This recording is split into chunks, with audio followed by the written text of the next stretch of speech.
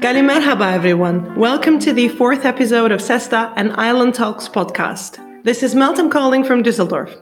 Today I'm hosting dear Ellada Evangelou, who is the executive and artistic director of the Buffer Fringe Performing Arts Festival since 2019. Ellada holds a PhD in theater and identity from the Cyprus University of Technology. Previously, she has worked as a dramaturg, theater director, workshop facilitator, and independent consultant in collaboration with theater companies, NGOs, and international organizations, including UNDP and the Anna Lindh Foundation. Currently, Ellada teaches theater and dramaturgy courses in higher education in Cyprus and the United States. She is also the co-founder of Rooftop Theatre, a member of the Impacts Project, and a 2020 Global Fellow of the International Society for the Performing Arts.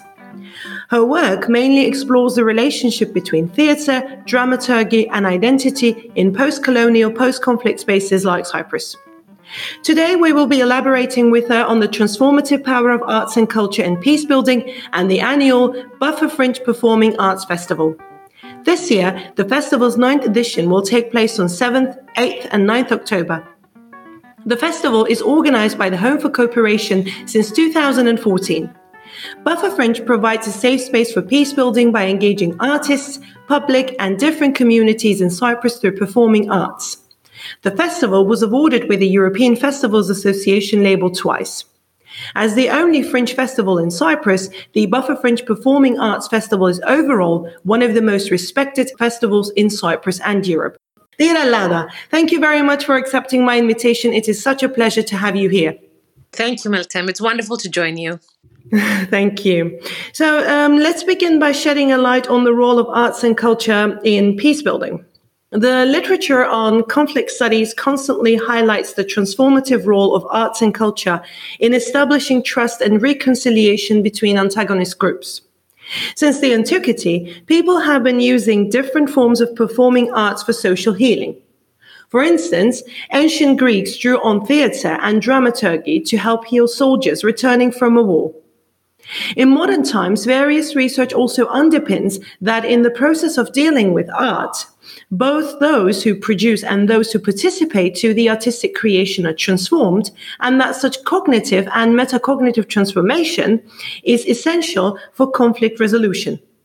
How do you explain the role of arts and culture, and most precisely, given your field of expertise, the role of theatre and dramaturgy in peacebuilding? So what is very interesting is that the arts and culture dip into two different types, I would say, of intelligence in a human being.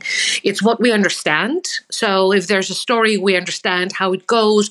We understand its climax. We understand the human relations between people. We understand the problems. But then there's metacognitive, which is this other level, this other human intelligence that we don't really credit very often. But it's this type of emotional intelligence that we all carry with us. So that's where we understand the nuances of when people feel hurt, or when they feel fragile, or when they're apprehensive towards doing or saying specific things. And the arts in general, I would say the performing arts, have this ability to stimulate both. Okay, so I mean, theater studies in general, you do have these really kind of wonderful analyses where you know that we understand stories in specific ways. We expect stories to evolve in a specific way. But then also there's the other side of theater and drama. So as you've said, this kind of started from the ancient Greeks, inherited by the Romans. This is the Middle Ages all over the world kind of produced very interesting mystical drama. And then we came into the Renaissance to remember again all of the possibilities that carries with it. And the big gift of the 20th century is that, especially in the performing arts, what it did is that it incorporated the body. So this means that once you put in your own flesh, as part of your own breath, when you do engage in theater work and theater workshops, where you might be sitting in a room with people that you have been taught not to like, right? But when you physicalized, when you've corporealized a good relationship with them, the fact that you can play with them and that you can laugh with them or you can cry with them, that immediately informs the brain that, you know what, these people are not so bad. So I would say the big gift of the performing arts to conflict resolution and peace building is exactly that it energizes knowledge, it energizes the emotional part of who we are, and also it energizes things through the body, right? Through what we understand, through our physical movement. And this is a proven fact. I mean, now what we call role play is also used in kind of psychology, in therapy, right? So theater tools are used, kind of on the global scale to energize specific relationships, to change attitudes towards yourself and other people, whole groups of people. That is it's a small revolution. So the arts are not elitist thing anymore. They belong to the people. They can be energized through the people, and they can work to our advantage. One of the most important cultural events in which people can create, laugh together and energize specific knowledge and change specific attitudes together is the Buffer Fringe Performing Arts Festival. This year's theme is Pockets Beyond, Beyond in parentheses. As it is stated in the website of Home for Cooperation, in Buffer Fringe 2020, Beyond becomes a pocket of curiosity and imagination. How did you choose this theme, and how do you think this year's theme will contribute to social healing and dialogue among different groups in Cyprus? So the first thing that I think we need to say about this year's festival is that actually we are working as a small collective. So I'm in practice not the artistic director anymore. I am part group, which we call the Buffer Fringe Hive. So the Buffer Fringe Hive is basically myself and Nihal Soranji. Nihal is a social anthropologist who works for the Home for Cooperation. But because of her work and her experience, both practical and theoretical, she is, I would say, kind of how anthropologists are these very grounded individuals. She's our grounded person. So the theme is Nihal's idea. So we've been talking a lot about how we have progressed in the past 3 years. So the past 3 themes have been, they've been my initiative. But this year, Nihal has kind of responded to what has happened in the previous years. And just so we don't leave it hanging, the Buffer Fringe Hive also has a member from the Impact Collective, which is a global collective for arts, culture, and conflict transformation. So it's the 3 of us. And to talk a little bit about the theme. So Pockets Beyond. So in 2019, we were talking about the buffer zone, defining the buffer zone, remembering what is the space that we exist in and we create in. The buffer zone is never given any sort of substance, It's just the place between, but even places between are places. So the 2019 was kind of thinking, so what is this place? Let's give it a bit of substance. 2020 and 2021, Corona years.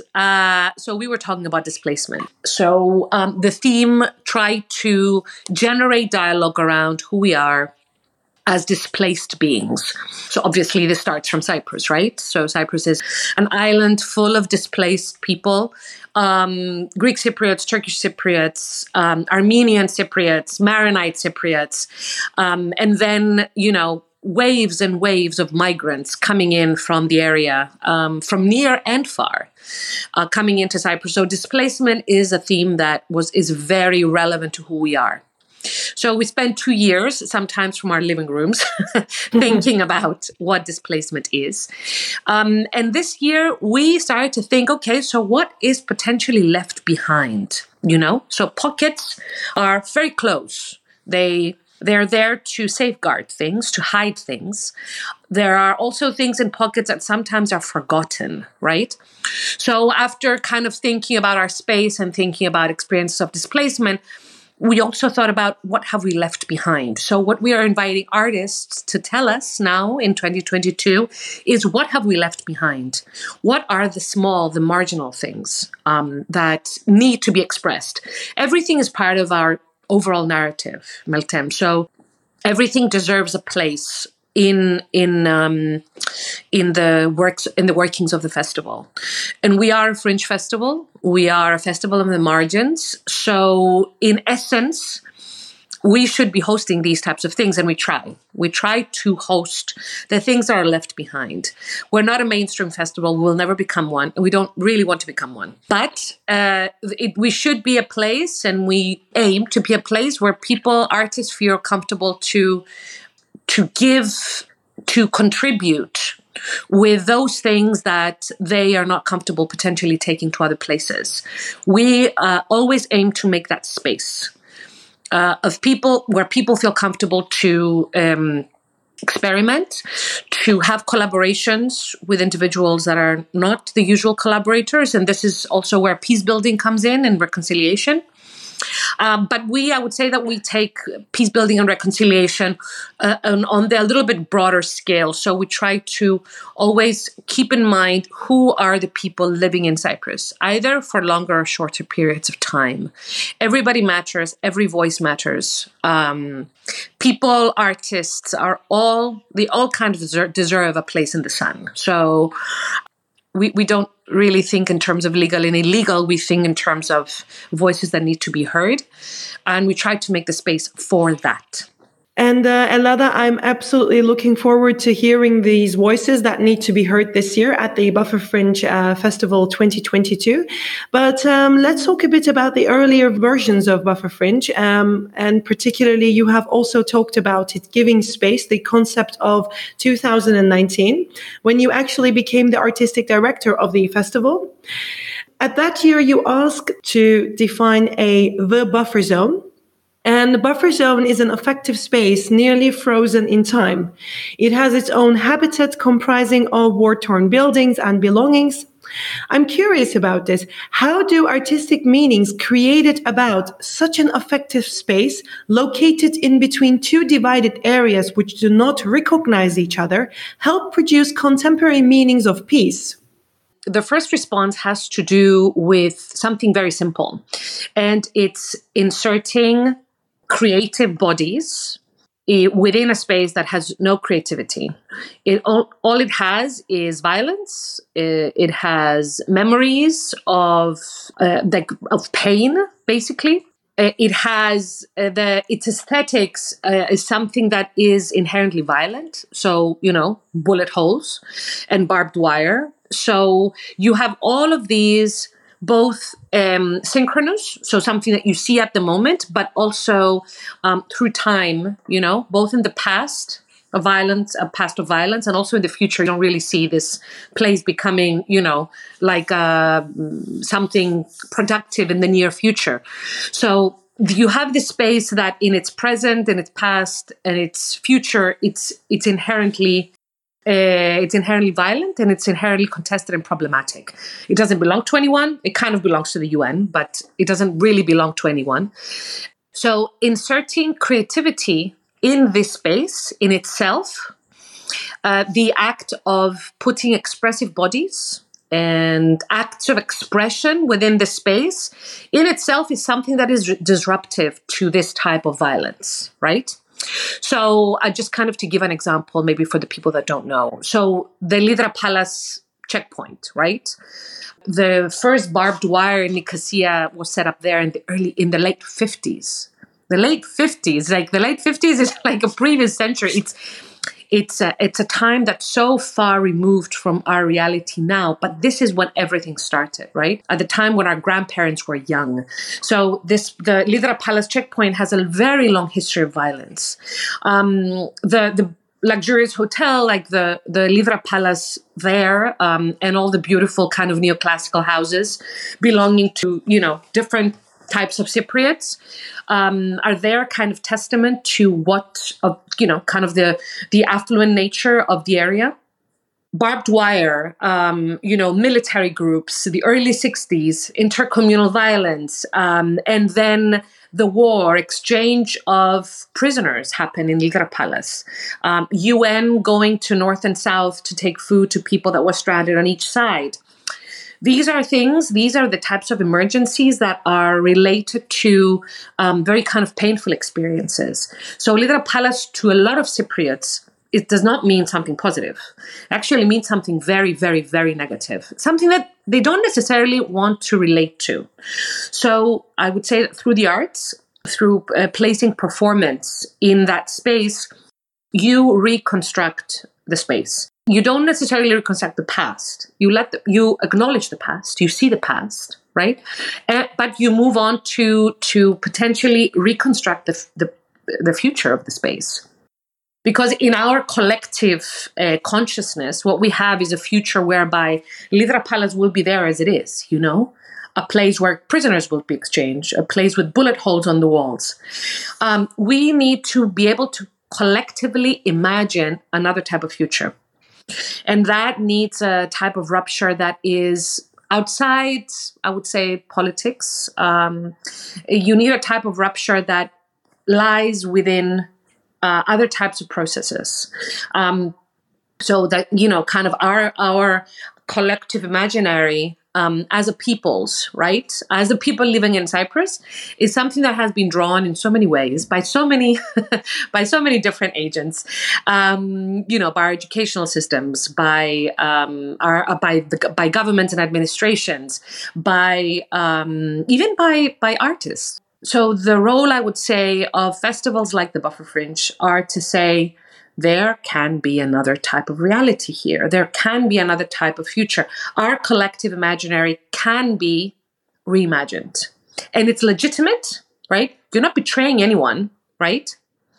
Because this is it's a big thing for a lot of people living in Cyprus, to betray the past, the people that have given you their trauma. How can you live if you don't carry that trauma to the next generation?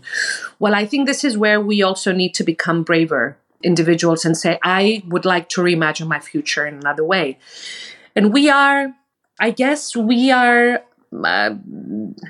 as pragmatists or even as optimists, we use the arts to allow for that type of that type of reimagining to happen.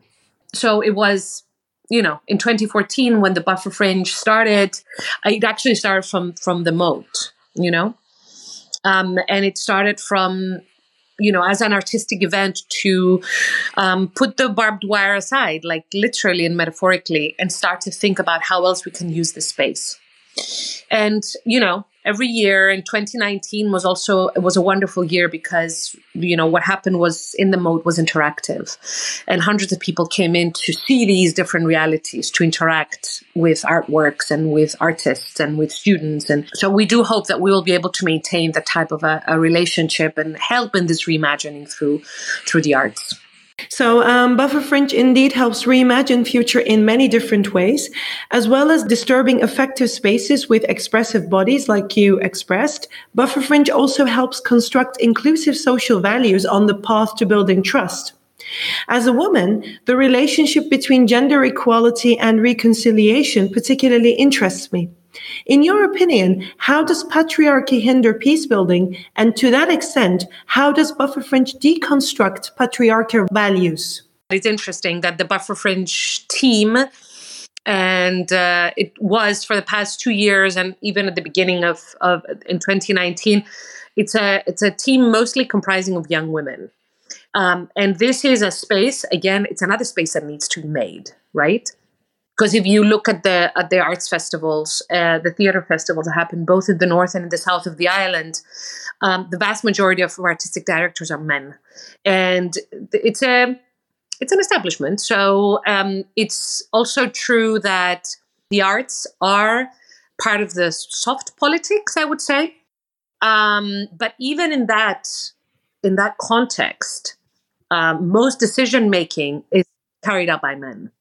So women are in the arts allowed to have an opinion, which is great. But we do live in a kind of very traditional patriarchal society. So the decisions at the end of the day are mostly taken by males. Now, gender and reconciliation. I mean, this is not something I need to kind of tell your audience. I think that everybody knows that, in peace building processes, unless you have all the players around the table, something will be missing. I mean, obviously in Cyprus, not having the voice of women around the negotiation table since the 60s has had a very, very heavy toll. So a lot of the pain and suffering and trauma in Cyprus is carried by the women. Women that have been abandoned, left stranded, women that have been, kind of inflicted with violence, women that have been forced to do things that they really, really did not want to do. No one has really asked women, how do you imagine peace? So, there is discussion happening thanks to international organizations that have a place in the island, and that's absolutely wonderful. It's just within the decision-making bodies, this is not something that is really happening. I mean, the latest developments whereby the leaders have decided to include women around the negotiation table is absolutely wonderful. I'm kind of still wondering, I'm still looking forward to seeing how that will happen, because it's one thing to say it and another thing to do it substantially, not kind of say that I'm going to, kind of adhere by 1625, the UN resolution, but then how does actually that happen? So I'm waiting to see women around the table that are not just the secretaries and the minute takers and the translators. I'm waiting to see women around the negotiation table that are policymakers and decision makers and even artists. This is not unheard of. It's in Cyprus, it's unheard of. So, kind of on the global scale, what is now a very, very popular practice is within organizations, within governments, within municipalities, to have what we call creative placemaking. Basically, it's inserting artists with their own type of intelligence, with their ideas, within decision-making processes. So there is a whole world. There is creativity is a whole world that if it is inserted within decision-making processes, it makes them richer. It opens the door for other types of thinking, for other types of intelligence. It opens the door for different ways of interacting with people. It's very simple. In the arts, we interact with people in different ways, right? So how is that? How can that contribute to decision-making? Well, it brings in people in a larger scale and in different ways. So if you do really want to be inclusive, but that's a big if, then you would involve, obviously, women and artists and the LGBT community and disabled individuals and migrants. It's a very large pool of people that are excluded, right? So, I mean, I would say that the future of social movement and of peace building in Cyprus should have a face that is multifaceted, that has many sides. That is the only way to really move forward. Otherwise, we are kind of we're reiterating things that we have been saying since the 60s. That is a real pity, and it doesn't really take us forward. I mean, we've seen that it doesn't take us forward, right? Frozen conflict, that should offend us, right? It should offend us as a people, not make us feel safe. And it doesn't offend us, and that is problematic. Absolutely. And Buffer Fringe indeed opens the door for other ways of thinking. Going to Buffer Fringe and coming in contact with such expressive bodies also makes us feel ashamed of the frozen conflict, which we should have solved in an inclusive way maybe years ago. And actually, this brings me to my final question. I would like to, maybe this is more of a practical question. I would like to ask you about the obstacles which you face. As a person working within the field of arts and culture, I'm aware of the fact that executing a festival, particularly with the ongoing pandemic, could be challenging. What are some of the difficulties which you're facing when organizing the Buffer Fringe Festival, and how could the public or private institutions, or even we as the future audience of the Buffer Fringe, could help you with tackling these obstacles? Yes, obstacles. So those come in different forms. So the first one, it's purely artistic. So in small societies, in small communities, when I say communities, I use the term kind of completely inclusively. So I would say communities in Cyprus. Because of the small size of the place, there is a hesitancy to things that are more experimental, right? Many artists, but also audiences, there is an apprehension towards things that might be outside the norm. So many times people don't dare to make proposals to the Buffer Fringe Festival, which is a Fringe festival, that they might make to like a festival in Düsseldorf, for example, where it's outside the island. It can be more extreme. There are amazing young Cypriots that study abroad, and they do incredible work in their universities. We would love to have these people participate in the festival. We would love it if they would apply with us. But there is a hesitancy. And I think that has to do with how small the place is. I wish that were not the case. And we do. This is an invitation to artists and communicators and individuals that work around the arts. Apply to this festival. Come close. We will support you no matter what your proposal is about. I mean, we have a very kind of, I would say, democratic process of deciding. We have an open call, and then we decide who will be admitted to the festival through the work of an international jury. So this year, there are the 3 people of the Buffer Fringe Hive, and we also have our 3 curators. So we're working with 3 curators that will also decide. So there's an international team of individuals that will decide collectively about who's on board. And if you are on board with the Buffer Fringe 2022, we will support you. So one thing that we would love to see are more Cyprus-based or Cypriot artists working internationally, applying for the Buffer Fringe and daring to dare, Because if you dare to dare, then we will also dare society. And that's our role. Our role is to be the space that will allow for that type of daring. We need to push the envelope a little bit, and we want the artists to help us out. We cannot do this, we're a festival, we're a platform. We're not an artistic entity as creators. Without artists, we cannot exist. So that's the one thing. The other thing is, society, environment on the island. There is a lot of nationalist thought. We work in a place where groups and communities try to make their space and try to make a safe space through the development of nationalism. That basically is the way. It's the easiest way to not be welcoming to collective processes, right? If you say that my story, my narrative is the only one, it's the best, then you are excluding. You're excluding conversations, right? So what are we trying to do? We're trying to host different artists that will bring in conversations about who they are and their creativity and their space and these types of things. If you only have one narrative, through the hegemonic narrative of your community, that stops any dialogue. So what we are up against a lot of the times, also in media, is the fact that the multiple narratives are not welcome. They're just not. We are in constant dialogue with society, trying to say, maybe just let artists in. Listen to what they have to say. Just listen, Host them in your programs. Talk to them.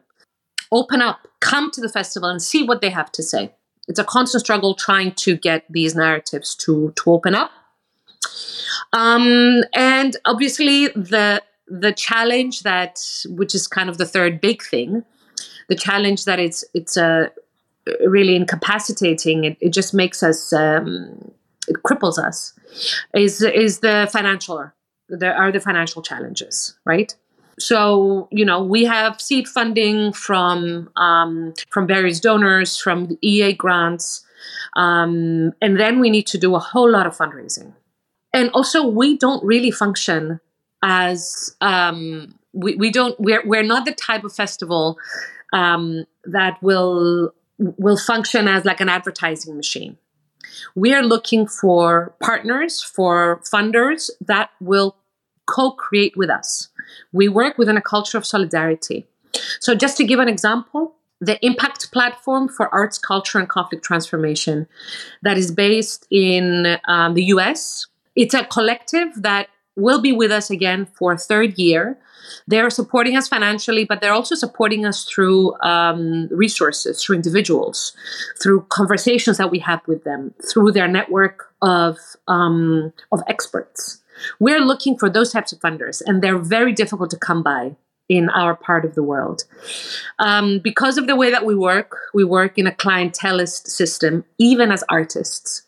It's tough. It's tough to convince your funder that we are partners. Like, you're not just giving us money. Anyway, overall, this is it's a constant struggle. So,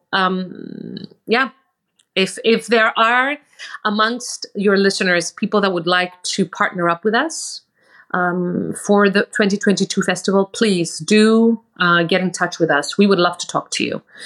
This year, we're also very happy that we are collaborating with an organization that is based in Brussels called the Festival Academy.